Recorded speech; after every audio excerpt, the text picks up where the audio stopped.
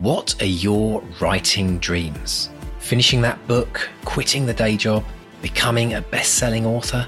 Well, over 4 years, we've studied the advice of over 300 best-selling authors who've collectively sold over 500 million books. And we are excited to announce the Bestseller Academy. If you're ready to take your writing to the next level with accountability, craft, and coaching, your bestseller dreams are now only a click away.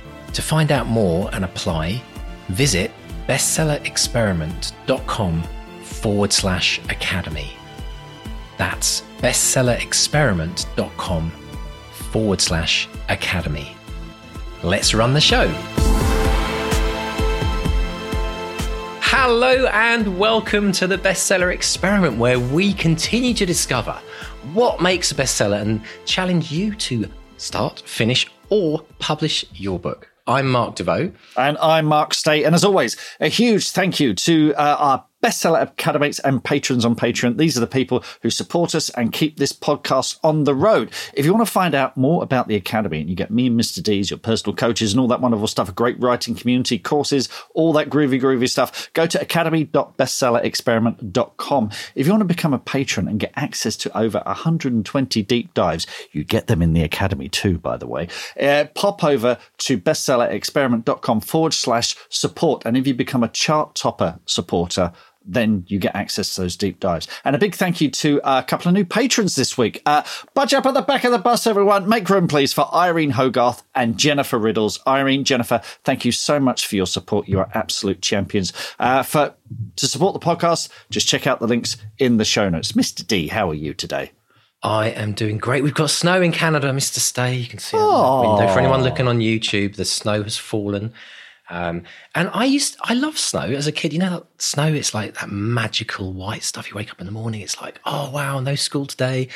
But, you know, when you live in Canada, people get quite grumpy about snow. It's like, imagine, yeah. In some parts of Canada, they have snow for like 5 months of the year. And they're like, serious snow there, yeah. Not like the snow we got here, yeah. The amount of people I know who've done their back in shoveling snow, like you would not believe. And it's so, yeah. So I'm hanging in there. I'm still the Brit in the magic of the snow of Canada. Well, in the UK, we've got grey. Is that a thing? We've got totally. Gray. That's UK weather. It's grey or cloudy on a good day, right? Yeah. Lots of grey. Oh, but what isn't grey is a very special week that you've had, Mr. Stay. You've had a big week, haven't you? Oh, I'm an old man. I've turned 50. I'm officially 50-arian or whatever. Yeah. Happy birthday, sir. How does it feel? I'm invigorated. I'm just getting started. I mean, the last time I looked in the mirror, I felt about 32. So it's, you know, and I know people have asked about this. I am still meditating. You know, I'm doing it. I'm doing just little bits every day. It's very chill, usually mid-afternoon, just when everything is getting a bit too much, you know. Yeah. That's a good time to do it. You know, it's all groovy, baby. Yeah, it's all right. Brilliant. It's brilliant. And, it's kind of mad, isn't it? Like decade birthdays. Everyone's had them. At least if you're over 10 and listening to the show, you've had one. And I flip-flop with decades. It's weird. Like I mourned my 30, like turning 30. 30 was hard. 30 is the hardest. What is it about? Like you don't know that when you're a teen, but when you hit 30, you kind of like the 20s is like that magical period in your life where you're just like, you know, you've got a lot of people have like, you know, no kids, no mortgage, none of the kind of the things that kind of tie us down in life. And yeah, I struggled with 30. 30, you start thinking I should have done something by now. Yeah. You know, why am I further along? I should have achieved something. And I remember saying that to Claire, and she said, well, you're happily married with 2 kids. I said, apart from that. Yeah. Of course, it goes without saying. Exactly. Yes. Well, yes. Exactly. So, yeah. And then 40s was like, I found that was a good one. And then 50s for me, because I turned 50 just a little bit before you, Miss Stay. Kept it very quiet, didn't I? Yeah. But 50s. Okay, leading up to 50s, it was like, I can't quite get my head around it. It just like, because when you're younger and you think of someone turning 50, you think, that's really old, like that. But what I thought of, the way that I flipped my entire being around it, is I was thinking, you know what? how about taking the angle of just being so grateful to have had those 50 years? And it's like, if you come from that perspective, it's like everything else is a bonus. And then I started thinking, it's great. I'm loving it. And literally I think it was on my birthday. It was leading up to it. I was like a bit kind of like, ooh. And a lot of our friends in the same school year as us checked in with them when a lot of them have been turning that decade birthday. And a lot of them just don't want to talk about it. They're like, yeah, better left said, it's just, I love it, mate. They're shoving it down. So I love the fact that you're embracing it. And it's a good check-in in life, isn't it? Yeah, no, like I said, I feel like I'm just getting started. The other thing is 50 isn't really old anymore. It isn't. I Everyone reckon says, right? We're eating better. I put it down to the fact that they stopped putting lead in petrol when we were kids. Right? Because when growing up, if you saw like an actor or a rock star in their 50s, they all look like Keith Richards or Zelda from the Terrorhawks, Whereas now we're fairly smooth, we moisturise. Of youth, aren't we? Yeah, right? Exactly. Yeah. It's all because they stopped putting lead in the petrol. Yeah. But do you know, it is interesting. My gran, who is an amazing woman, crazy story. She gave birth to my mum when she was on the run from the Russians. Wow. In 1945. She was fleeing Prussia and she was in bomb shelters and she was carrying my mum. So I'm kind of like a kind of a knock-on effect, if you like, from someone that survived that, which is incredible. Yeah. And it really, like, with everything happening in the world right now, that really like hits home for me. But my gran, she turned 101 on Friday last week. 101! Wow. So happy birthday, Ormy, in Germany. I know you don't listen to this podcast because you don't know what a podcast is, bless her. But she's living that lovely life of she doesn't have all of the trouble with computers and blue screens and phones running out of batteries. She's just like, isn't that amazing? 101. And what an accomplishment that is. I think that's even more impressive than turning 100. Like, obviously. but when you think about it, we make such a big deal about turning 100. But there was another lady I knew locally. She died just recently before her 109th birthday. And I remember having a conversation with her when she was about 107. And I said to her, what's the secret to life? What's the elixir? Like, how have you... Because she looks like she was, I'm not kidding you, she looked like she was about 80 when she was 109. Unbelievable. And I said, what are the three things that you would share with me as the elixir to like a long life? Classic DeVoe question. Classic DeVoe question. Yeah, I'm there with my notebook, right? I'm going to share this with the world. I'm going to get this information. And she had three things. You never guess what they are. Well, you probably guessed two of them. The first thing was walk every day. Right. She said, laugh a lot. And the third thing she said was oatmeal for breakfast every morning. I was like, okay, I'll make a note of that. So I started eating oatmeal. But do you know what the thing was? Is I looked at her and she was radiating life, even in her final years. She was joyful.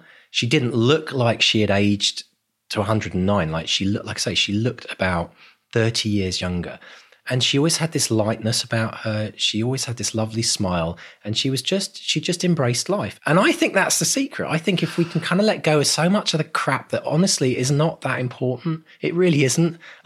I mean, as we talked, my dad passed away recently. I sat with him on his deathbed and I was thinking about all of the things that we worry about. And it's like, it's not important. So much of it. Some of it is really important and some of it is very serious. But honestly, about 95% of it, we can just let go of it. It's like we will not worry about it in next week, let alone in 5 years from now.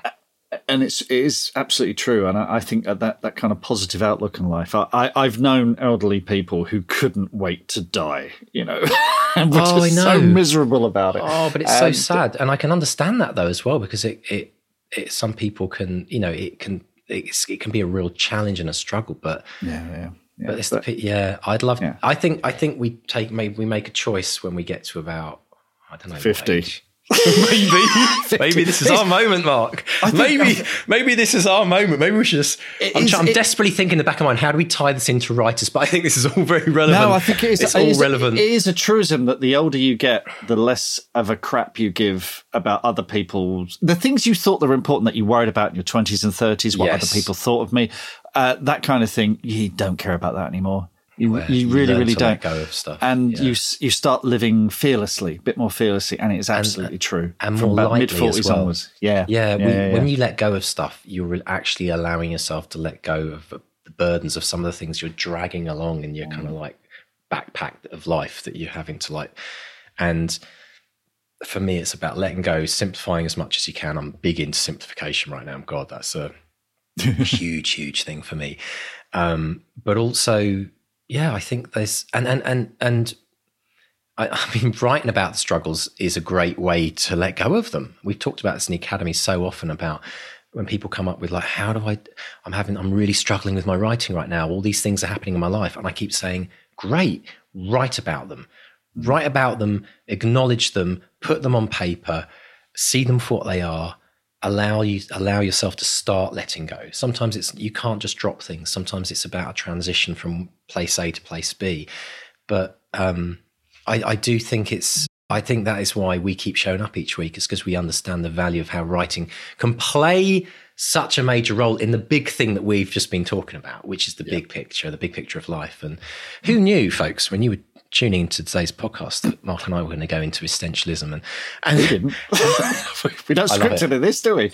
We don't, and that's what I love about it. And I think, and it's super important. It really is important, and I really hope that if you're listening to this right now and you've had a crap day, you're having a crap week, maybe 2023 has been an absolute nightmare for you, or maybe you're having a lovely time and you're really happy about things. You're looking around saying, why is everyone so sad and miserable?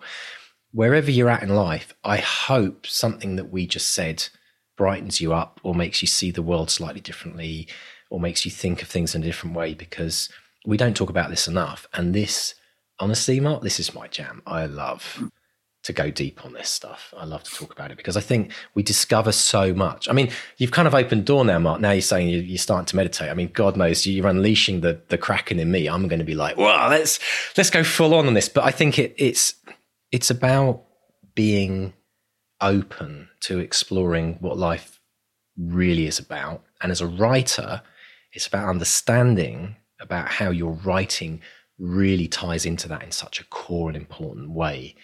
And so, yeah, I think it's just important to just be open to that and run with it. And if we can all be a little bit lighter and a little bit happier, we might all end up living a lovely life and dying at 109 with a smile on our face, right? I mean, who wouldn't want that? Who wouldn't want that? It's the dream. Yeah, absolutely. Yeah. How many? Okay, new calculation. Like I always talk about 4,000 Saturdays and the average number of books you can write in a lifetime. But that's based on an average age of about 79 years, which is the average lifespan of someone in the world. When you take all cultures and nations.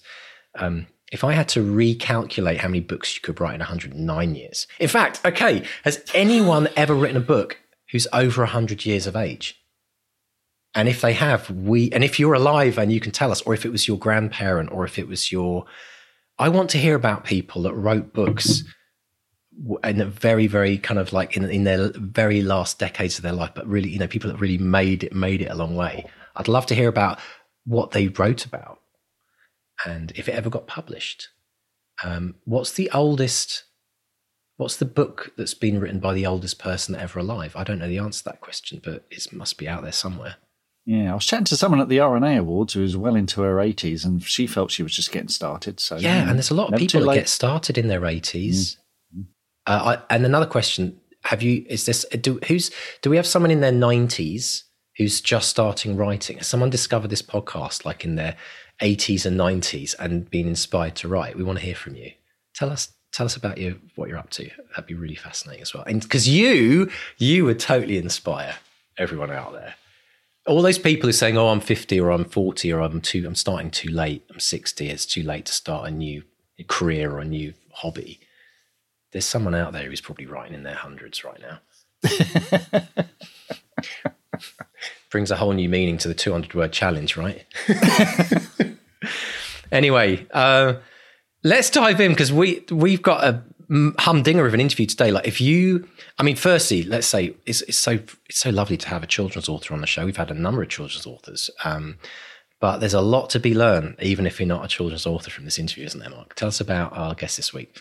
Yes, Matt. I mean, talk about feeling young. I'm feeling you. I mean, Matt describes it as arrested development, which I feel like I have myself. But Matt Brown is the author of such wonderful children's books as the Compton Valance series, which is about a boy who creates a time machine from a 13-week-old mouldy sandwich. He also writes the dreary Inkling school books, and he's done The Mab, which is a retelling of the Mabinogi, which might be one of the oldest written stories in the history of Britain. Matt was also a TV presenter, notably on Nickelodeon, and he's a podcaster, but don't hold that against him. We discuss the worst rejections you've ever heard, how he works with illustrators and editors, the influence of TV comedy on his writing, and farts. Farts, for some reason, come up a lot in this conversation, which will probably tells you all you need to know about myself and Matt. So, yeah. Brilliant. So hold your noses, folks, and enjoy this incredible interview with the absolutely lovely Matt Brown. Matt Brown, welcome to the Bestseller Experiment. How are you today, sir? I'm really well. I've just had some porridge. I've got a coffee on the go. And all is sun shining. All is well with the world. Very, very. And I see that you were recently voted the greatest writer ever in the history of the world by Stockport Grammar School, knocking Shakespeare into second place. That must have been quite a day. It was. I mean, we all saw it coming, I think. It's just funny. I love telling that when I go into schools. I tell that to incredulous teachers and kids that I've been voted the greatest writer in the history of the English language. Fantastic. It's good. It looks very good on the CV, I've got to say. I'd love to talk about the books and the wonderful books and series that you've got out there, and then go back to sort of where it all started. Yeah. And then at the end, I'm going to ask you a very unfair question, which you're under no obligation to answer. But let's start with... Yes, we should have a general election. Yes. Oh, okay. Was that it? Was that the question? Let's start with Compton Valance, which is about a kid with a time-traveling sandwich, which, as I understand it, was an idea that you were convinced had been done before, which made me think, you know how Paul McCartney, the yesterday just arrived and he was convinced that someone had written it already? Was it like that? Well, I mean... Are you bigger than the Beatles as well as better than Shakespeare? I'm thrilled with the comparison to yesterday. I think that in terms of my writing life, there have been... so far I've had 8 books published. I've got 3 more coming out in the next couple of years. So a total of about 11 or 12 books. And 2 of them have been really easy to write. They've just sort of like come out. And the first Compton Valance was one of those. And I sort of take that to be, I don't know if it is a sign of you're on the right tracks or not with a story, when it just sort of just tumbles out of you. And I think that because I'd been trying to be published for, 15 previously, been writing stories and sending them out and being knocked back. And it'd always been a bit of a struggle. It'd always been quite hard to make the story work and to make plot lines fit together and to kind of get characters to really sort of work hard for you. And that story, the first Compton Valance story, as you said, about a boy who accidentally creates a time machine out of a sandwich, it was all there. And so I think I was so suspicious of that I just automatically assumed that that I must have in some way stolen it from somebody. But I think where it had come from was just a love of sci-fi stories all my life. And particularly, I was a big fan of that sort of subgenre of time travel stories. Excellent stuff. Had you been, the stuff that you've been writing and that hadn't quite been working, was that very much in the same vein, or had you been writing for older children or younger children or adult stuff? What sort of stuff were you writing before Compton Valance? It was always kid stuff. And it was pretty much sci-fi, fantasy sort of in that sort of world. The first thing that I wrote and sent off to a publisher, I didn't even go for an agent, was a more serious story. My stories are sort of, funny stories that have been published. And that was a more sort of serious story, still for that sort of age group, sort of 7 to 10-year-olds. And it was about aliens. And I got the feedback I got from the publisher was that it was the worst thing they'd ever read. You're kidding? They actually said that. They did, and I think that I'd sent it via a friend of mine or somebody I worked with knew that I was writing a story and said, "Oh, I know a publisher. Why don't I'm very happy to sort of pass it on." And so I said, "Yeah, great." So it wasn't even a full story, it was sort of like about 6-7 chapters of it.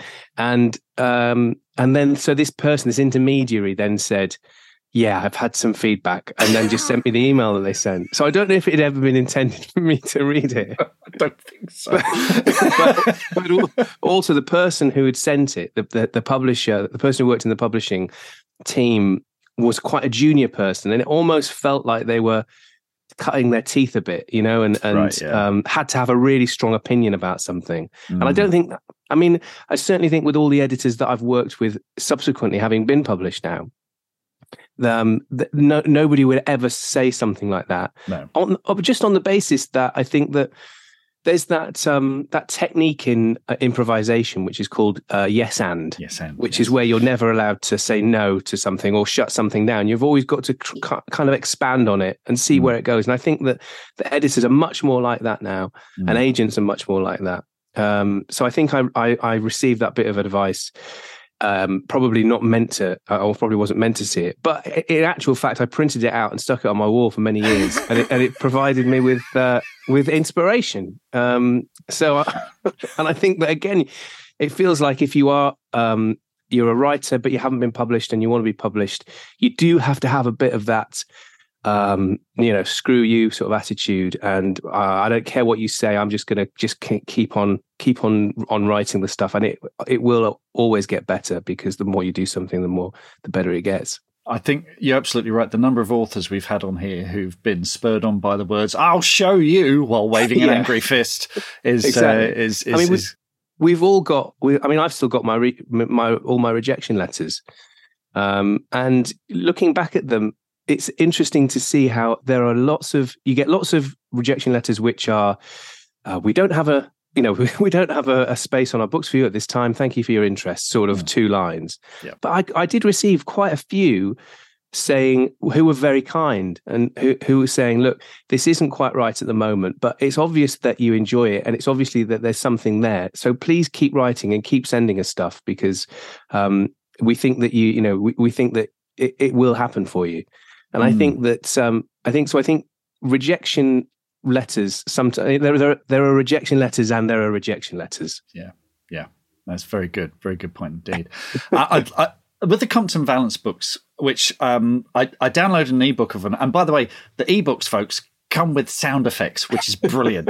And I was looking, and the layout of them is amazing. And you've got caps and speech bubbles and text all over the page, and you're working with the illustrator Lizzie Finley. I'd love to know how that working relationship has evolved, because maybe with your first book you just wrote the text and the images were interpolated, and as you've gone on, has that developed? Tell us how that worked. Well, it's always the same process, really, and I'd say that this is where, it takes a village to make a book would come into it, because essentially I write the text, I send it off, we work on that until we're happy with it, and then that text gets sent to the designers first, right? Who then sort of lay it out on the page how they want it to, and then they send it to the illustrator with, ideas for which bits they want illustrated and where on the page they want it to be illustrated. So the idea of the layout for Compton Valence, which, as you say, is sort of it's I think it's a really lovely read for a kid, because it's all sort of jumbly, and you've got a kind of words sort of like spiral on the page, and the illustrations is really interwoven with the words. That really, it was down to the editor for that book who had that vision. And that's what she wanted to do. And when she sort of showed it to me, I really loved it. And sort of, and gave it my blessing, really. Mm-hmm. And then what then happens is that when the sort of draft illustrations come back, I've got some license to say, actually, that's not what I thought they would look like, or maybe you could do this, or I don't like that drawing. But by and large, that's probably about 10% of the drawings kind of fall under that. The rest of it is just, I'm always just blown away by the illustrators that I work with. So Lizzie on the on the Compton series, and the other illustrator for my Dreary Inkling series, Paco Sordo. I just enjoy working with them. I think simply because I've got such a limited visual range, and so it's lovely to be able to work with somebody who obviously doesn't. And I'm really excited. But just speaking about, illustration is such a big part of the books that I do. And I've got a series coming out in September this year, brand new series, brand new characters. And the illustrator is Flavia Sorrentino, who most recently, to my knowledge, or the thing that I knew her from was P.G. Bell's The Great Brain Robbery books. Right. And she's brilliant. So it's really nice to be able to work with someone who is visual, because I am so unvisual, I think, in the way that I work. So when you're writing your drafts, even now when you're a few books into both series, you're not putting things in the comments saying, okay, I'd like this to look like a snake, or let's have an explosion here, or can we have... You're just concentrating solely on the text. Solely on the text, yeah. And it's funny because my editor for this latest book series that's coming out, which is called Kevin the Vampire, by the way, is... she said that to me, and I'd never thought about it before. She'd said, because there was a little situation that I thought would be nice if we could have a clue in the illustration that I wouldn't give in the text. And she said, "Oh, just write that. Just put it in brackets." And I thought, how come it's taken me 10 years to be able to work that out? One thing I noticed about the Dreary Inkling books, there's more text. It's a bit less hyperactive than the Compton Balance books. Was that a deliberate choice to calm things down, to sort of experiment a bit more with the concentrate more on the story? Or yeah, I think so. It's funny. You want your books to be accessible to everybody, and you realise that in order to do that, you have to make choices. And I'd never really thought that before. About stories and about illustrations and about the design of the book. For the Compton books, we got a lot of people saying that, particularly readers who had forms of dyslexia, some found it difficult, some found it made it easier to read. But I think that there was a sort of a sense that we wanted to make it as easy as possible for everybody, for as many people as possible to read. Mm-hmm. And so the font, they sort of tested the font out. It's a slightly different, I don't know what the font is, but it's a slightly different font. And there is more text on the page probably, but still not a lot. And I think that, and also I wonder as well, I have had this problem more recently with, and it sounds like something so stupid, but the price of paper has skyrocketed recently. So we've just done an edit, a sort of an unscheduled edit on this new book, because the price of paper is so high. We needed to cut about 2,000 words out of the story. Really?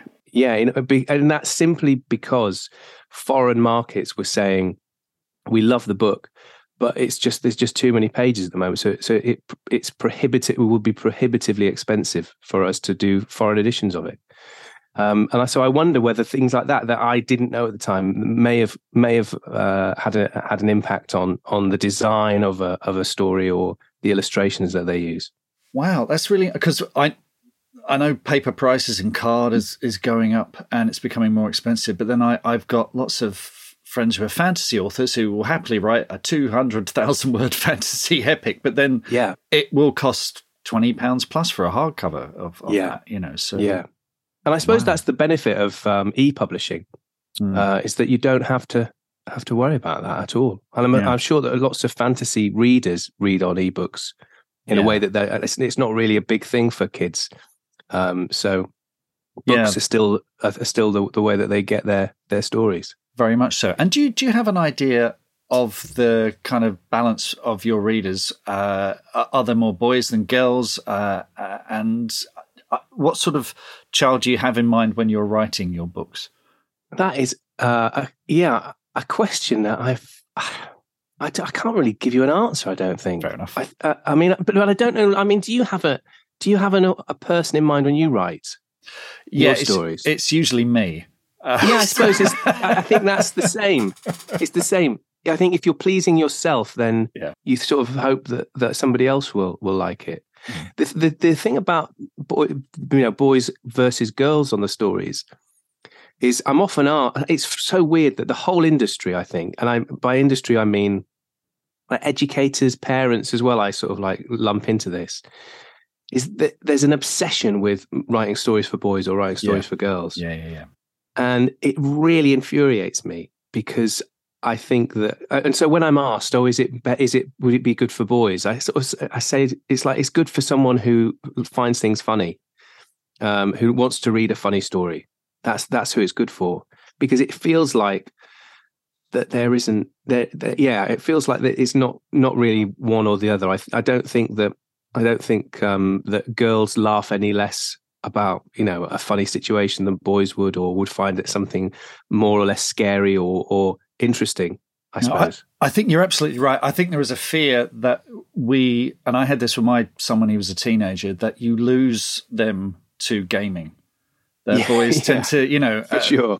When my son was a teenager, he was playing Grand Theft Auto. That's what a brilliant parent I am. No, it's a great game. And I was going, come on, George, read a book. And I said, books, they're full of sex and violence. Read them. Here's some Stephen King, Weirdly, it was Asterix and Tintin in the end that saved him. Yeah, but it's I think it's a fear among parents, and also, and we're talking sweeping generalizations here, which is probably never a good thing when you're talking about gender. But you do find that publishing is, certainly children's publishing, most of the editors are women. There are very few blokes as commissioning editors who, women are brilliant editors, but they were never an 8-year-old boy picking their nose and farting and having those. But I wonder that I'm sure they were picking their nose and farting. I'm almost certain they were doing those things. But I think as well that children's publishing, I guess more than adult publishing, seems obsessed with putting kids in boxes. Yes. Yeah. If you go into a bookstore, it's you've got your shelf for 5 to 7s and your shelf for 8 to 12s and your shelf for YAs and your shelf for picture books. And I do wonder what would happen if you just organized books by genre rather than the age group. I think that comes from the curriculum, where they're obsessed with reading ages and the Oxford Reading Tree and stuff like that. And yeah. And as you've got kids yourself, you realise that. I mean, so the books I write for the category I think is 7 to 11, and the difference in people age 7 to age 11 is extraordinary. Vast, I mean, it's like a sort of 20-year-old and an 80-year-old sort of variation. And also, there are kids who are much better readers or more confident readers. Sorry, that's not fair. More confident readers than other kids. Kids who find reading difficult for whatever reason, or kids who are much more interested in pictures or graphics than they are sort of the words. And so it's so broad that I think that it's almost useless. I think you're right. Let's go back to where it all started, because you and I have something in common, which is we both pinched jokes from Blackadder and Ben Elton to make people laugh at school. Tell us about that. Well, I suppose I just always loved television. I think that and when I'm in schools and kids say, if you always enjoyed reading stories. I mean, the honest answer is that when I was sort of a preteen, that I sort of I did read some books, but really I was into TV. That was where and comics. And those were the things that I loved to read. And those were the things where I sort of got my stories from. So I do always say to parents or teachers, I think as long as a kid likes a story, it doesn't really matter how they get it. Could be, I mean, a video game is a story as far as I'm concerned. So it doesn't bother me too much that my kids are just obsessed with video games. So I love TV and I love TV comedy. And I was just a kid. I was like 9 or 10. I was in primary school when I first saw The Young Ones, which sort of blew my brain out. And it was one of those, I think, that because it's so cartoony, that show, that I was able to be watched by quite a broad range of people. Certainly at 9, I wasn't getting the sort of overt sort of political sort of comedy that was going on. But it meant that it was just sort of gateway into that sort of stuff, and particularly Ben Elton, I suppose, was someone who I loved, and Rick Mayall was the sort of hero of mine.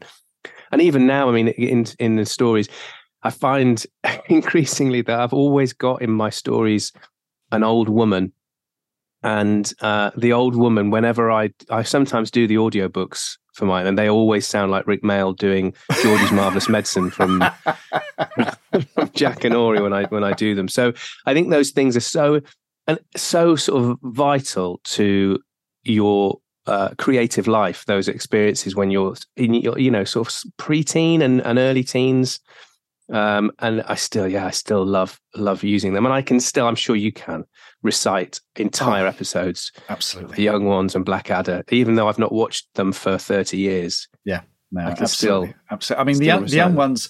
You were talking about comic books as well. I mean, The Young Ones is almost like the Bash Street Kids go to university. It is. It has that anarchic comic strip kind of energy to it, which when you're a kid, it's great because they're smashing stuff, they're farting, there's talked a lot about farting this episode, so it has that kind of normal human function. Exactly, yes. It has that kind of comic strip behavior, and you're right, it's only when you come back to it as an adult you think this was really, really very political as well. Yeah.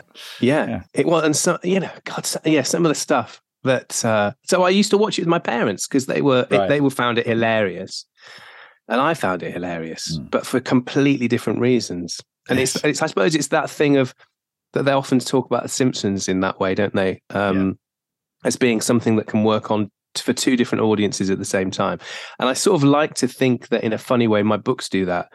I often imagine the parent reading them, and they will get the sort of there'll be some subtlety sort of jokes in there, along with the sort of more broad brushstroke stuff that I hope that they get something out of it as well. Absolutely. I think, as a parent who spent every night reading to one child or the other, you had your own favourite books, the ones that you could. Yeah. And I remember the Horrid Henry books. I mean, I worked at Orion and we sold the Horrid Henry books, and there were some lovely little gags for grown-ups in those as well that worked really, really well.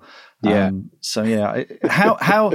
How aware are you of that? I mean, we're talking about you're writing for yourself to please yourself, but how aware are you of the parent as perhaps the conduit for your stories? Yeah, I mean, not too much. I try not to think too hard about that, and often I think in certainly the first draft, I go slightly over the top in terms of the jokes being a bit near the knuckle. Right. And knowing that they might get, or I've learned that if you've got to chuck enough stuff at something, then some of it will get through. Right. Do you know what I mean? So you can, and there'll be battles to be fought with your editors about a certain joke, but you can kind of like say, okay, have that one, take that one out, but leave that one in. Yeah. And there's it's really fun. I think about this a lot. There's a book that I wrote called Aliens Invaded My Talent Show, which is about a group of school kids whose talent show in their school is sort of ruined by some aliens who are visiting. And there was a joke at the beginning where I'm setting the scene about this character called Eric. Eric Doomsday is his name.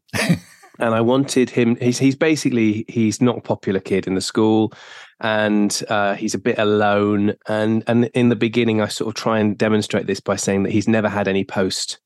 He never gets any post. And I can remember that being a big thing when I was a really kid. Big thing. Like adults get lots of post.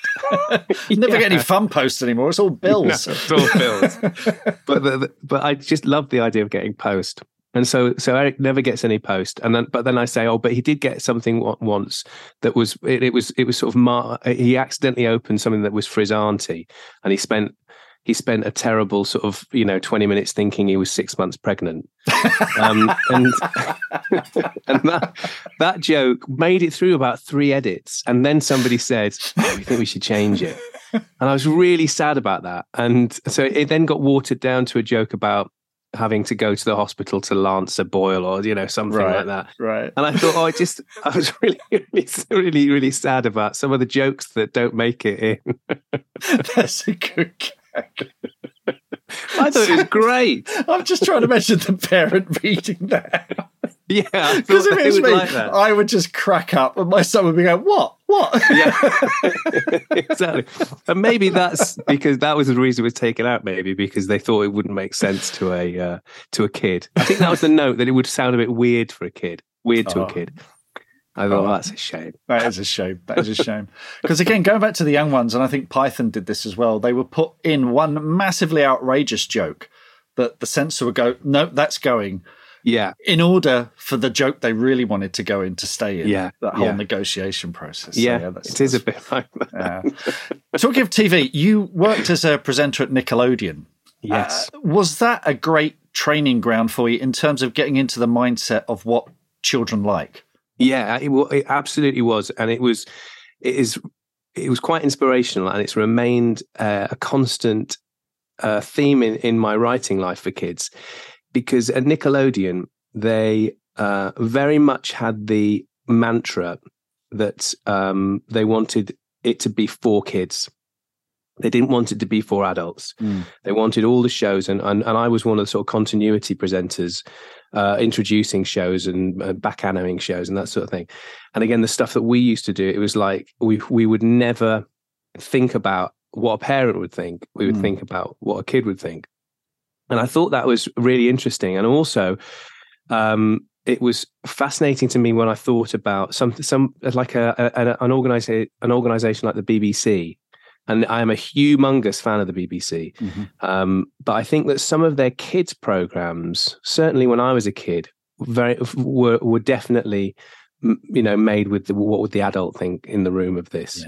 Yeah. And so I think that has shaped my view on writing for kids, because I really try and write things that they will find funny, write stories that they will find scary or interesting, and not worry at all about what a parent might think, to the point that that you can just see when I'm reading in schools, the teachers sort of rolling their eyes at some of the stuff, and a lot of the stuff is scatological, or is sort of bodily functiony. But again, I've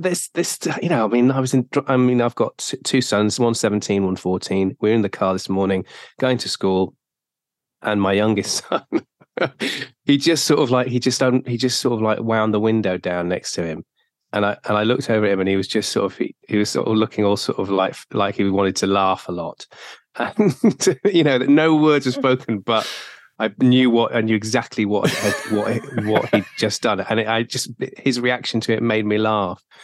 And I think that I know that sort of that sort of toilet humor is sort of looked down upon by lots of people, but not me. No, I just think there's so much of that, of like what bit of being a person, of the sort of the nuts and bolts of being a person, and it doesn't have to be toilet based. It can be all sorts of things. Yeah. But it's I think there's such a rich, funny ground, and makes me laugh so much when it happens in my own life. And it's like people falling over, isn't it? Or it's sort of pricking the pomposity of the absurdity of us as humans. Yes. And trying to live within these weird rules that we've constructed, when in fact we're just sort of bags of farts and burps. How do you because I know you've used your children as sounding boards for your work. You worked at Nickelodeon, but your children are getting older. Mine are in their 20s now. How do you remain in that mindset of children who are reading today? How do you kind of, without? Because I think one of the problems that a lot of, and I've heard this from editors, is that people in their 40s will try and write a children's book, and it'll be like the books they read when they were children, and they're not like the books that are being read today. I mean, obviously, you've got skin in the game. You're doing incredibly well. But how do you maintain knowing what those kids want? I don't know is the answer. Other than that, I definitely have Arrested Development. Right. And that, I mean, my youngest son calls me a man-child. And which I sort of wear slightly as a badge of honor. And I think, and it's like, but when I'm at parties, if I go to a friend's and they're having a party, I really gravitate, and I want to chat to the kids. And and it's sort of like the upper end. It's the kids I write for, I suppose. I don't know why that is, but they just always make me laugh. And there's such an uncynical sort of. It's such an uncynical age. It's such a lovely age. That sort of 7, 8, 9, 10-year-old age, where just everything is possible. They're up for everything.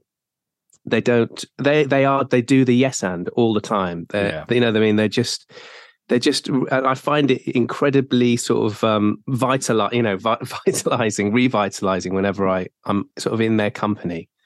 And I suppose that, and maybe it's because, I mean, who knows, but my parents divorced when I was 9. And I think, and there was definitely like a change in my life, obviously, at that point where things got a bit real, maybe. Yeah.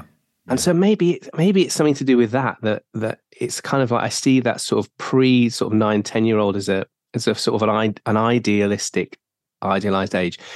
I also love I love listening to them because they say things that make me laugh, but also I was at a friend's house recently, and I was trying to think what the phrase was that this kid said. I mean, it was he was sort of bemoaning the fact that no one ever listens to him, that he's this sort of like the middle kid and no one listens to him. And he just said, "You always never tell me things." I thought I would never in a million years be able to write that, but I've obviously used it in a story because it's such a brilliant way of describing that frustration. Yeah. And so I don't know why I don't know why I still enjoy writing for that age group, but I really do. And maybe it'll change. Maybe I'll start writing for older. Now that my kids are older, maybe that'll be the catalyst to write for older kids or adults. I don't know. Slight change of tack as well, in that you have this brilliant book, The Mab. Tell us about The Mab, which you've worked on with Eloise Williams. That's right. Former Children's Laureate Wales, Eloise Williams. And it was a lockdown project, really. It was, I grew up in South Wales, and we, as part of an English lesson one week, talked about the stories of the Mabinogi, which, for anyone who doesn't know, are sort of ancient British stories. We think that they're the oldest prose stories ever committed to print in the UK. So about 5 years ago, and they're full of things like magicians and dragons, and it's where King Arthur sort of makes his debut. And my son was sort of getting into things like The Hobbit and Lord of the Rings and things like that. And I thought, I'll get a copy for kids of these stories because he'll like them, and I'd like to read them again. And I thought I'd like to read a kid's version because that'll give me it's like reading a sort of like a primer, isn't it, on these stories? And as I'd looked, and there wasn't a copy. There wasn't a copy that had been written of all 11 stories for kids in English. And I remember thinking, that's a gap in the market. Somebody should do something about that. And then forgot about it until lockdown happened. And about 2 weeks in, I sort of was on a dog walk in that lovely sort of, sunny weather that we had with my wife. And I said, I think as it doesn't look like this is going to be going away. So I think I'm going to try and do this Mabinogi for kids. Got in touch with Eloise, who I knew through somebody, and asked her if she wanted to help me do it. She was really into it. And we decided we were going to crowdfund it simply because no publisher wanted to touch it with a barge pole, frankly, for a variety of reasons. Probably lockdown was key amongst them, but also because it's an anthology. Publishers are very reluctant to publish anthologies unless you've got like a kind of superstar name involved, which we didn't. So we went to Unbound, who are a crowd funding publisher, and I knew them because I'd supported your book on there. No. I was trying to look for a copy of it, but I don't know what it's probably propping up a table. Don't worry. But I'd really like that, and somebody else had done it. And then I'd supported somebody else on it, and I just loved that idea. For anyone who hasn't seen Unbound, it's great. They produce really high quality, interesting projects, But the thing is, you get to kind of be part of the journey, and that was a lovely thing. You get to the authors update you on how it's going and what stage they're at, and all of that sort of stuff. And so we crowdfunded it, and the crowdfunding went really well. And it suddenly became a book that we had an incredible amount of control over, in terms of who illustrated it, what it looked like, the design. We picked the font. The book was in every. We did everything. We got in touch with Michael Sheen through another friend, and he gave us a foreword for the book. And it was then published in July of last year, and it's going really well. Fantastic, absolutely brilliant.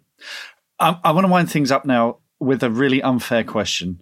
Okay, that you're under no obligation to answer, but this is just something I see with children's authors all the time, particularly children's authors in the UK. So, on a scale of 1 to 10, how much do you hate David Walliams? I've got a slight, it's a slightly not love hate, but there's a duality. I do think that he has he's kind of created a market that I benefit from, right? But he does, and not just him. There are other sort of superstar names that suck a lot of the energy and the oxygen out of the space that I'm in, simply because I think what they do is so derivative. And there are some that I think are really good. For example, I really enjoyed The Parent Agency, David Baddiel's sort of debut book, which seemed like that was really interesting, and it was a great idea, and he's an interesting writer, and I thought that worked really well.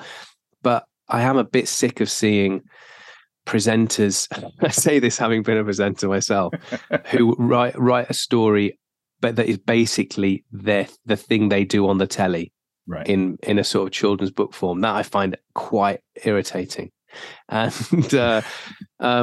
it's only really irritating because I don't think those books sell very well, and I think that the publishers are, I guess, just under incredible pressure to make targets and make some money, and they think that that's a good way of doing it. And I think that it's very difficult then for other people to get in bookshops. It makes it a very competitive, proposition. I think it's. I mean, I worked for a publisher, and I worked for we sold Orion Children's for a while, and Horrid Henry was the big priority. So for us, getting Horrid Henry into supermarkets, into WH Smith's, where there's much less shelf space, it's very competitive. You pay a lot of money to get on those shelves as well. There's a great expense there, but as you say, for the casual, it tends to be the aunt or uncle who goes, "What shall I get the 7-year-old for Christmas in terms of books?" And it's just an easy thing to go, just give them that.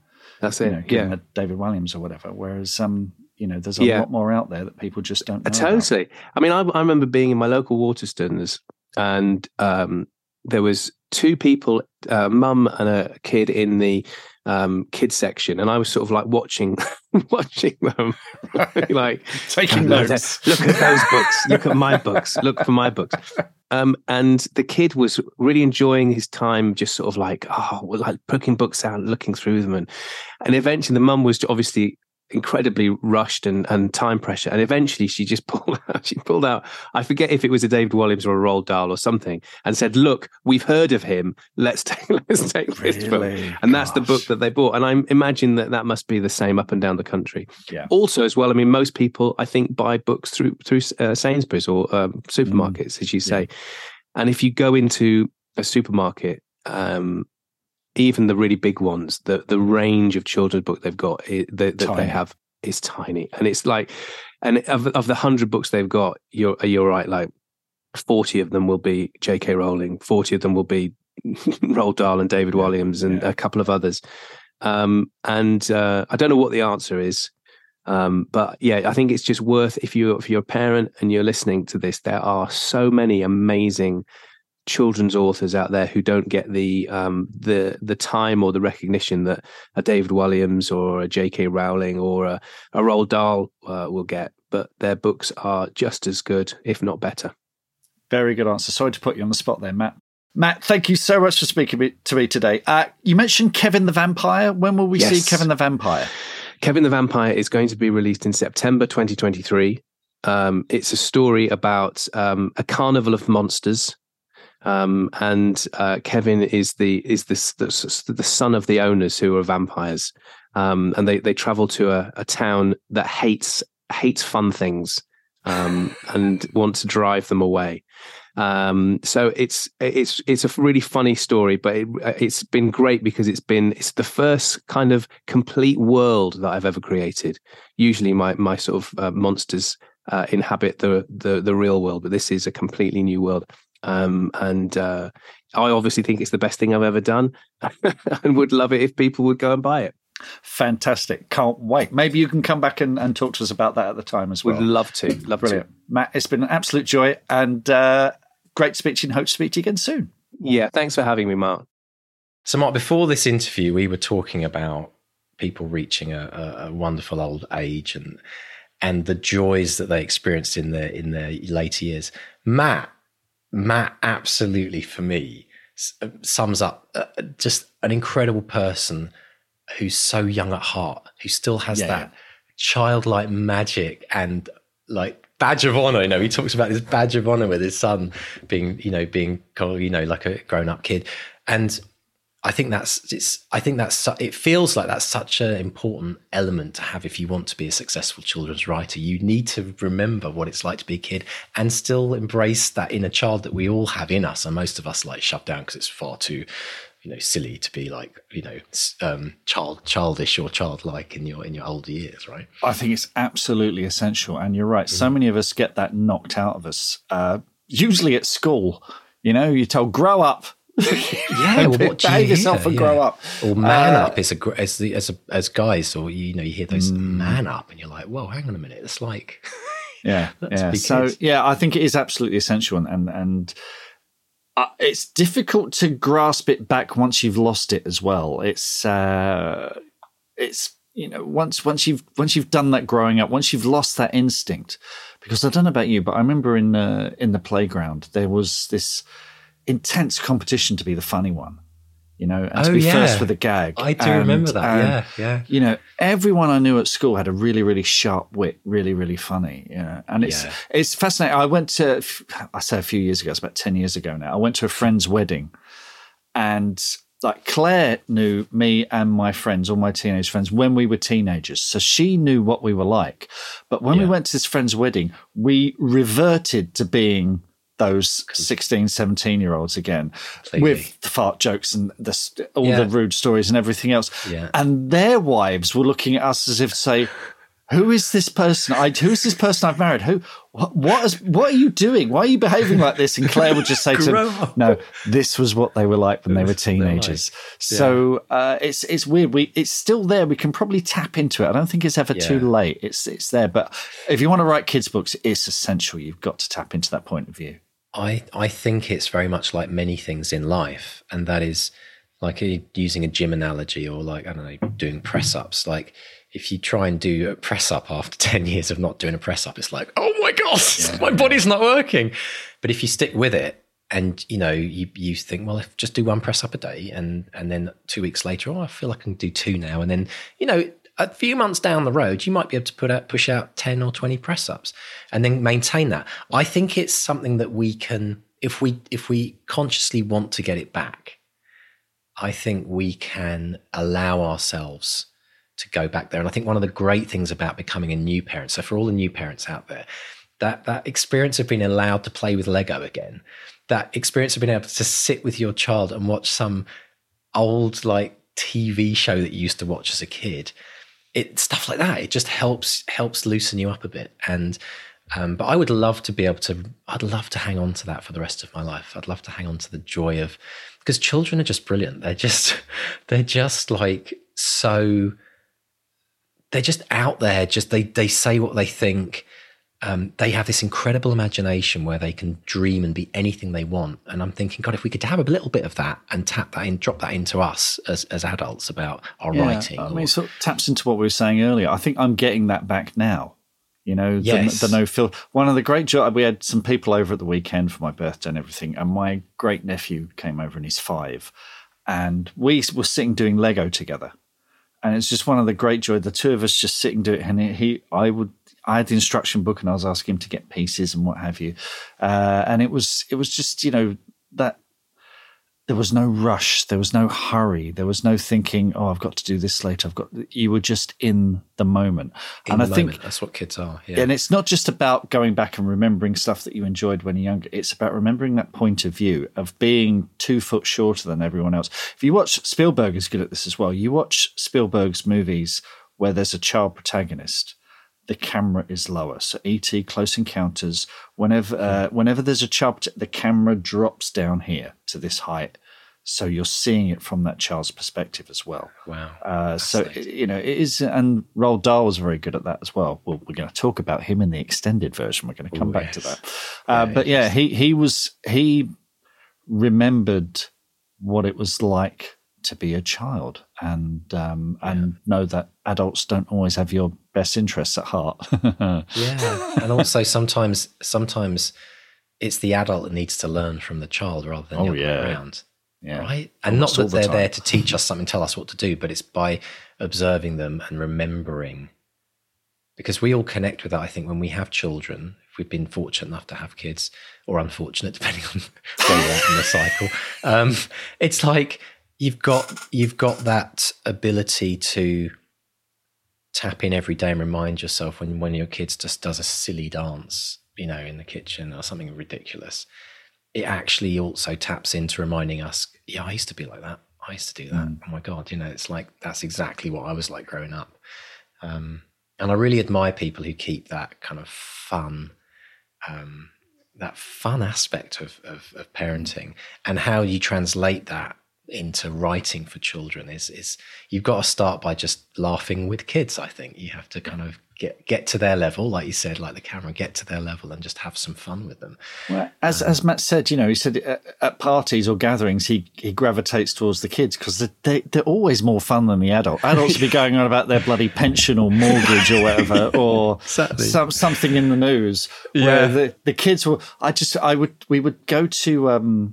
I remember we went to a wedding once and we were on that table that's right at the back by the toilets because we barely knew, you know, who was getting married, but we were happy to be there. And George, he was about 8 at the time, was sat next to a guy and he discovered that he was a maths teacher.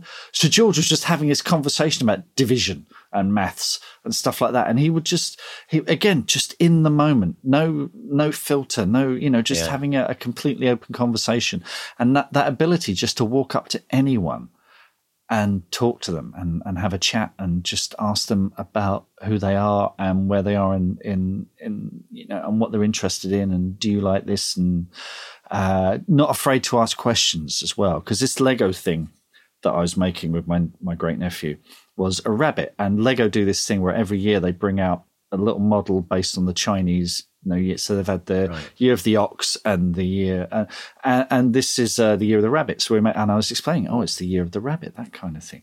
And he was looking at the other Lego models we've got on the shelf, and he said, so it's the year of the rabbit, year of the tiger, year of the witch. There was just a Lego model of a witch. And he said that, and it had never occurred to me before. And it was just, and immediately I'm thinking, that's a great title for a book.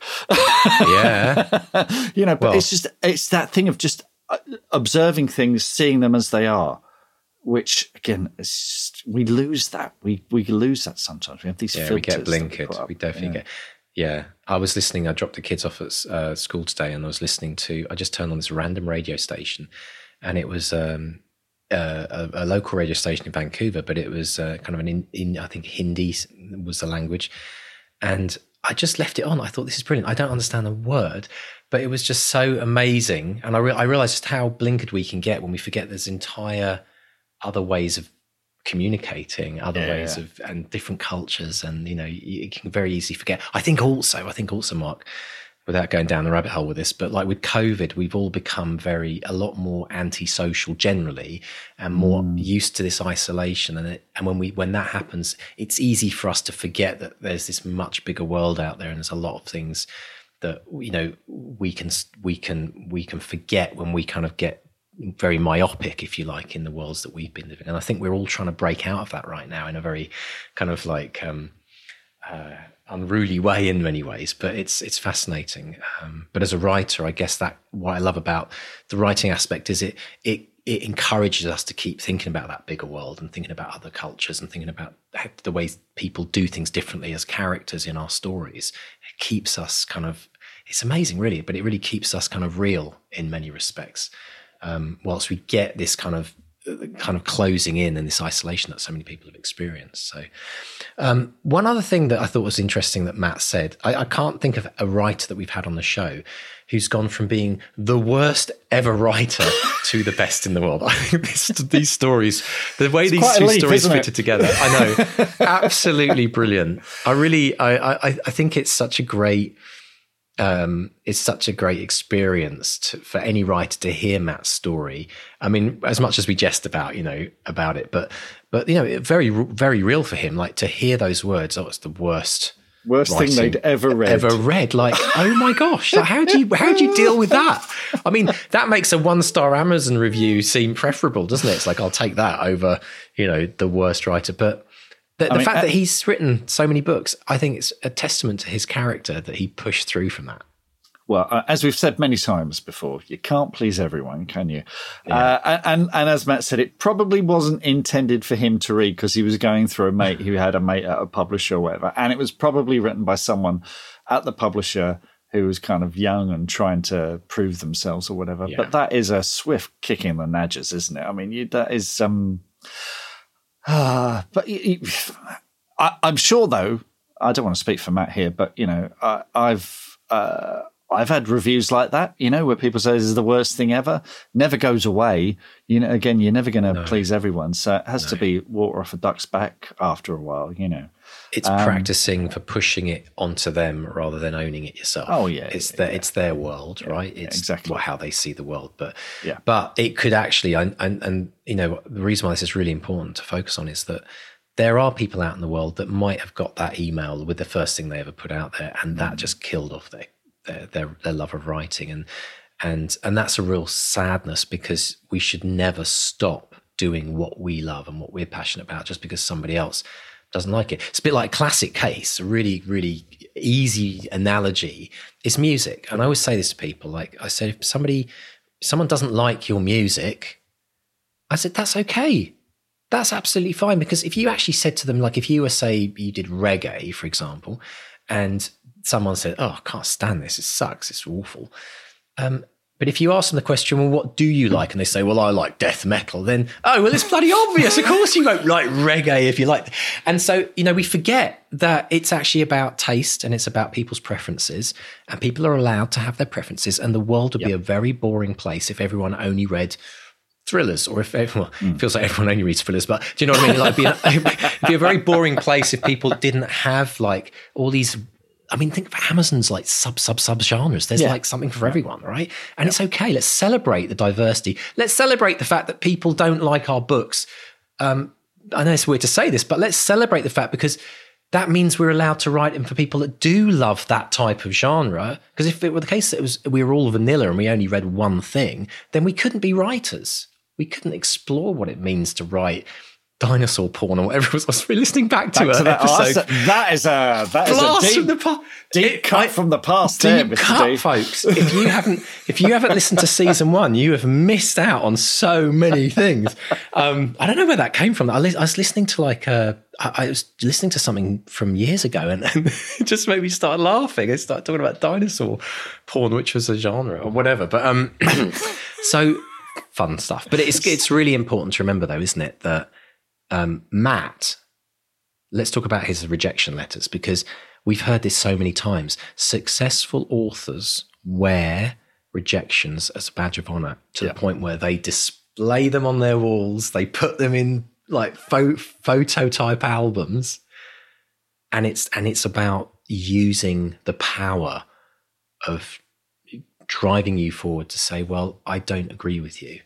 Thank you for your opinion, but I don't agree with you, rather than feeling rejected and being rejected and owning rejection and stopping writing or stopping believing in yourself as a good writer. Like Like, let's thank them for their opinion. Yeah, and with every rejection, you've dodged a bullet because they were the wrong person. Yeah. They weren't right for you, and that's fine. That's Imagine you went fine. on a first date with the worst person you could ever imagine living with for the rest of your life, and they didn't like say no thanks, and they just went, yeah, let's do this. Like, what would your life be like? Really? So yeah, you're absolutely right. You've got to just run with it and love it and say, great, I got rejection. Another notch on the bedpost, right? Okay, mixed up analogies there, but yeah. My mixed metaphors are on fire this much. Let's also talk about a saying that I love that Matt said. He said, it takes a village to create a book. And I think that's never truer for an indie author. I mean, very much a published author, but like when you're being an indie author, you are like the mayor of that village, aren't you? You're the mayor of the town that's having to like corral everyone. Whatever way you publish, it takes a team. Absolutely takes a team. I mean, Matt, in children's books, when you're going through a traditional publisher, you've got editors and illustrators and designers, and you've got, all kinds of people pitching in, and you've got international publishers and editors as well. But again, if you're self-pubbing, you need to have a good team around you, providing all the, the feedback and perspective and all that kind of thing. Anyone who thinks you're going out there and doing this completely on your own, you're kind of setting yourself up for a lot of work. You could be setting yourself up for a very hard time ahead. So embrace the team around you and get them all on board. And I appreciate some of it might cost money, which might not have, but then we know lots of indie authors who have reciprocal arrangements with beta readers and alpha readers and editors and all that kind of thing. So it's all possible. But it is. This doesn't have to be. The writing can be lonely, but it doesn't mean that the publishing has to be lonely. Yeah. Now, you've worked in publishing for many, many years. Would you say that the team for a children's writer is probably the largest or most complex compared to, say, the team centered around someone writing a thriller, like an adult thriller? Possibly. I think the where it gets really complicated is with things like cookery books, because that is a small art, because you have all sorts. You'll have the chef at the center of it, but you also have someone who tests the recipes, photographers, all sorts of other people working on that are designers, and those big full color celebrity chefs books don't puff out of nowhere. That takes that's a real production job. That is. Children's books, I think, because you've got the illustration thing as well, and you've got people with very specific skill sets there contributing to that. Yeah, there is. I think if you've got illustrations involved and finishes and on the cover and things like sound effects on the ebook, all of that stuff is that's a big production number for sure. Yeah, and I wonder if that's why maybe being an indie children's author is harder to some extent, because you've not, it's not just about finding an editor; it's also about maybe finding an illustrator and going through a number of illustrators until you get the vision. Whereas I think when you go with a traditional publisher, they often will say, my assumption is they say, look, we've got this great illustrator, and they pair you up, and it's like you kind of roll with it. So it's fascinating. So I know there's probably a lot of children's. I think there's a children's book in everyone as well. I've always felt that. I felt no matter what age you are, no matter what you write, I think a lot of people, there's always a children's book. Especially when you become a parent as well, I think that becomes a really strong thing. Like, yes, but don't make the mistake of thinking that it's easy. I think children's books are much harder to write than books for adults. Kids will not take any crap. They can see. They will see through you. It's a great equalizer, isn't it? In many ways, I think if you can be a successful children's writer, you can write anything, right? Whereas if you've never written for children, it's a whole other world. And I think as well, people think, it's less words, and it's kind of like watered down, but it's not that, is it? It's like it's like every word counts. Every word counts. And he was talking about testing the font, testing the layout, the design, the typeface. You've got kids who are, as he said, between the ages of 7 and 11. There's a vast difference reading ability and what they might want from it. And children, some are dyslexic, and again, dyslexic isn't this monolithic thing where it's the same for everyone. It's different for every child. So it's by its very nature, you have to be willing to try out all these different things and experiment with these different ideas when writing for children. It's it's the toughest gig in town, I think. It is. I know that writers in every genre and category think they are the worst done by. Because you speak to crime authors, we haven't got romance authors, but I think children's authors probably have more reason to gripe than writers in any other category. And again, we'll come to that in the extended version. We will. And just to flip that, though, on the counter to that, there's the most reward, I think, as well. When you see a child's eyes light up, or they're talking about a book that's about their favourite writer, I think, there's a huge reward as well. That's why people do it, because, it's incredible to...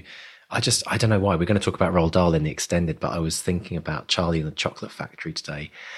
And just this magical feeling I had when I was reading that book, like the illustrations, and as a child, like just disappearing into that world. And I just reconnected with that feeling a couple of days ago when I was reading about Roald Dahl in the news. And so let's talk about that in the extended. And if you would like to join us in the extended, we're going to also talk about the challenge of expensive printing, like when are too many pages in your published book. We're going to talk about from writing for children. We're also going to talk about writing for parents or adults too. And we're also going to deep dive on something really important, which is relevant to every single author, whether you're a children's author or otherwise.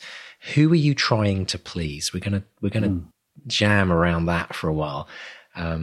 And then I've got a question for Mark about ebooks and sound effects, because I didn't even realize that was a thing. So Mark's apparently he's going to tell me all about that. So if you're interested in any of that, and just as a mini bonus, by listening to the extended podcast, you are supporting this podcast, which means we can keep doing this and bringing you more of this stuff. So even if it's just to help the podcast out, help us pay for the editors and the show, and keep bringing this to you each week, please subscribe to us. You can do that by going to bestsellerexperiment.com/support. And if you're going to join us in the extended, we'll see you on the other side.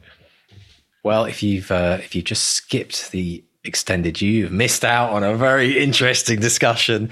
Oh my gosh, Roald Dahl. Yeah, if you've got any interest in children's books, if you've got interest about censorship, if you've got interest about making sounds with ebooks, the cost of producing books, we've just covered it all in like about 30-40 minutes. So do join the extended. But Mark, let's dive in. What's been happening on social media this week? Got some lovely stuff on social media this week. So Steve Gowland, who's a member of the BXP team on Facebook and a long-time supporter of the podcast, because every weekend, every Sunday, we have a little roundup of what have you been doing, what you got coming up next week. And Steve said, I've been busy.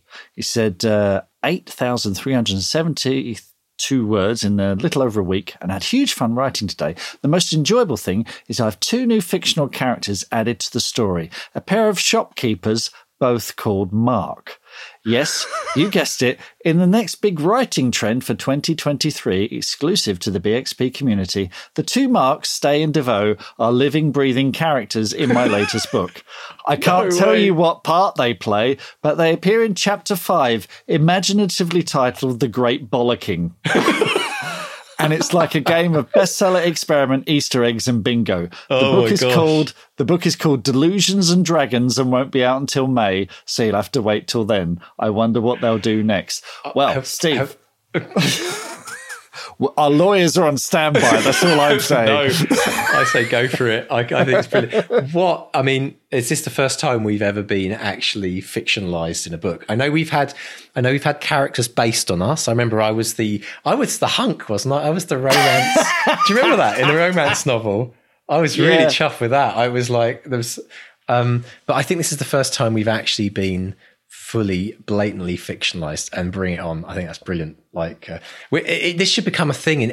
Every listener of the bestseller experiment, you've got to somehow drop a bestselling experiment or 2 Marks kind of reference Easter egg in your book. You did it in your movie, Mark. I was in stitches. You'd said to me something about, I mean, here I'm sitting in Leicester Square, folks, watching the premiere, opening night of Unwelcome, the movie. Absolutely excited as anything to be watching this film that's finally come out.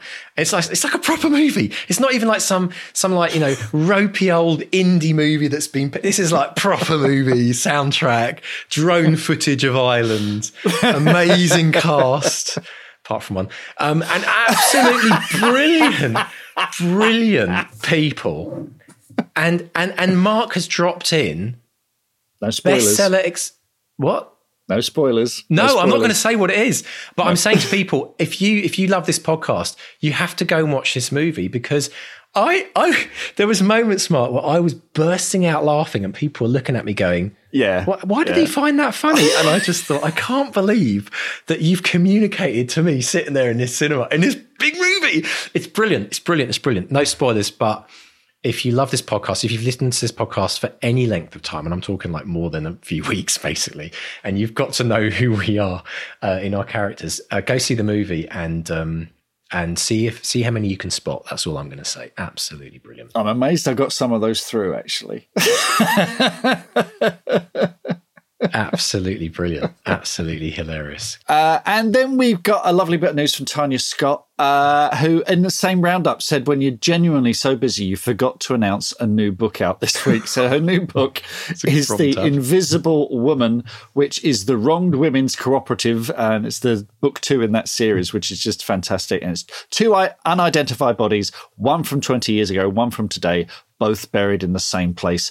Who is responsible? And that's under the name T.E. Scott. So congrats on putting that out there. It's absolutely brilliant, Tenny. Congratulations. And then, well, we got a poetry corner moment, haven't we? We had an email because you asked for poems, didn't you? I did ask for poems, yeah. And I was dismissively saying, well, it's difficult to become a bestseller if to be a poet. It's really, really hard. So Sarah Zyman got in touch, and her poem, Rumours, has been highly commended in the Caterpillar Poetry Prize, which is wonderful news. But it just seemed perfect with Matt's episode this week with children's fiction and Roald Dahl and everything. So Sarah sent us this poem, and she's given us permission to read it out on the podcast, and this is just wonderful. So this is Rumours by Sarah Zyman. They're crossing our class from the front to the back. I heard it from Amit. He heard it from Jack. He heard it from Martha, who then told Shanice, who told it to Patience, best friends with Patrice.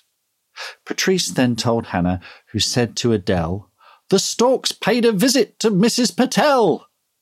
I wondered to Eddie, a stork has been seen? Is that like a heron? But what does it mean? Eddie just shrugged and whispered to Jake, who then told the lunch queue, it's not a mistake. You can ask anyone. That's what I heard. Poor Mrs. P was attacked by a bird. What bird? An eagle? Could it be her pet? I heard a crocodile. I saw the vet. She fought off a tiger. I heard she bought 3. I know the story. No, listen to me. Everyone shouting a hullabaloo. Mrs. Patel left to open a zoo. A laugh from our teacher. Her name is Miss Trent, and she came to teach us when Mrs. P went. Good heavens, children, what is it you've heard? Fighting with tigers attacked by a bird? There's no need for worry, no cause for alarm. Her baby arrived. She's come to no harm. A lovely, sweet baby, no claws and no beak. Delivered quite safely the end of last week. Let's clear up these rumours and make lovely cards to send our good wishes and fondest regards. Delivered, mused Martha, and here in no time. The baby was ordered from Amazon Prime. Her name is Alexa. My aunt saw the van. Well, my uncle knows the delivery man. Brilliant. Sarah, that is absolutely fantastic. If you want more of Sarah's poetry, which is just absolutely delightful, do check out her website, sarahzyman.co.uk. I'll put a link in the show notes. You can check that out. Sarah, thank you so much for sharing that with us. That was absolutely brilliant. That made great my day. way to end the podcast. It's fantastic. Great way. Absolutely, folks. So, folks, thank you so much. And if you would like to get in contact with us, there's many different ways, which Mark is going to tell us. Yes, okay. You can, go to bestsellerexperiment.com. There's a contact tab there. That's how Sarah got in touch with us. You can go to Facebook, which is Bestseller Experiment, or Twitter and Instagram is @bestsellerxp. And if you've enjoyed the show, subscribe, rate, give us a review, tell your friends, stop random people in the street, anything that will get people listening. And thank you. And thank you as always to our editors, Dave and JD.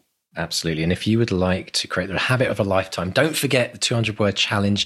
Sarah actually told us that the 200-word challenge has been a massive help to her in terms of getting her focusing on her writing as well. So great to hear that feedback as well. So join the merry band of many, many, many people who are currently banking their words every day. And you can do that by going to 200wordchallenge.com, 200wordchallenge.com.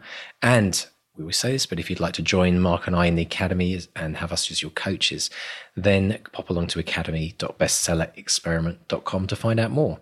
Mr. Stay, a very happy birthday week for you, a very happy 50th year for you, or 51st year. That's always the bit that throws me. You're actually already done the 50th year, I know, right?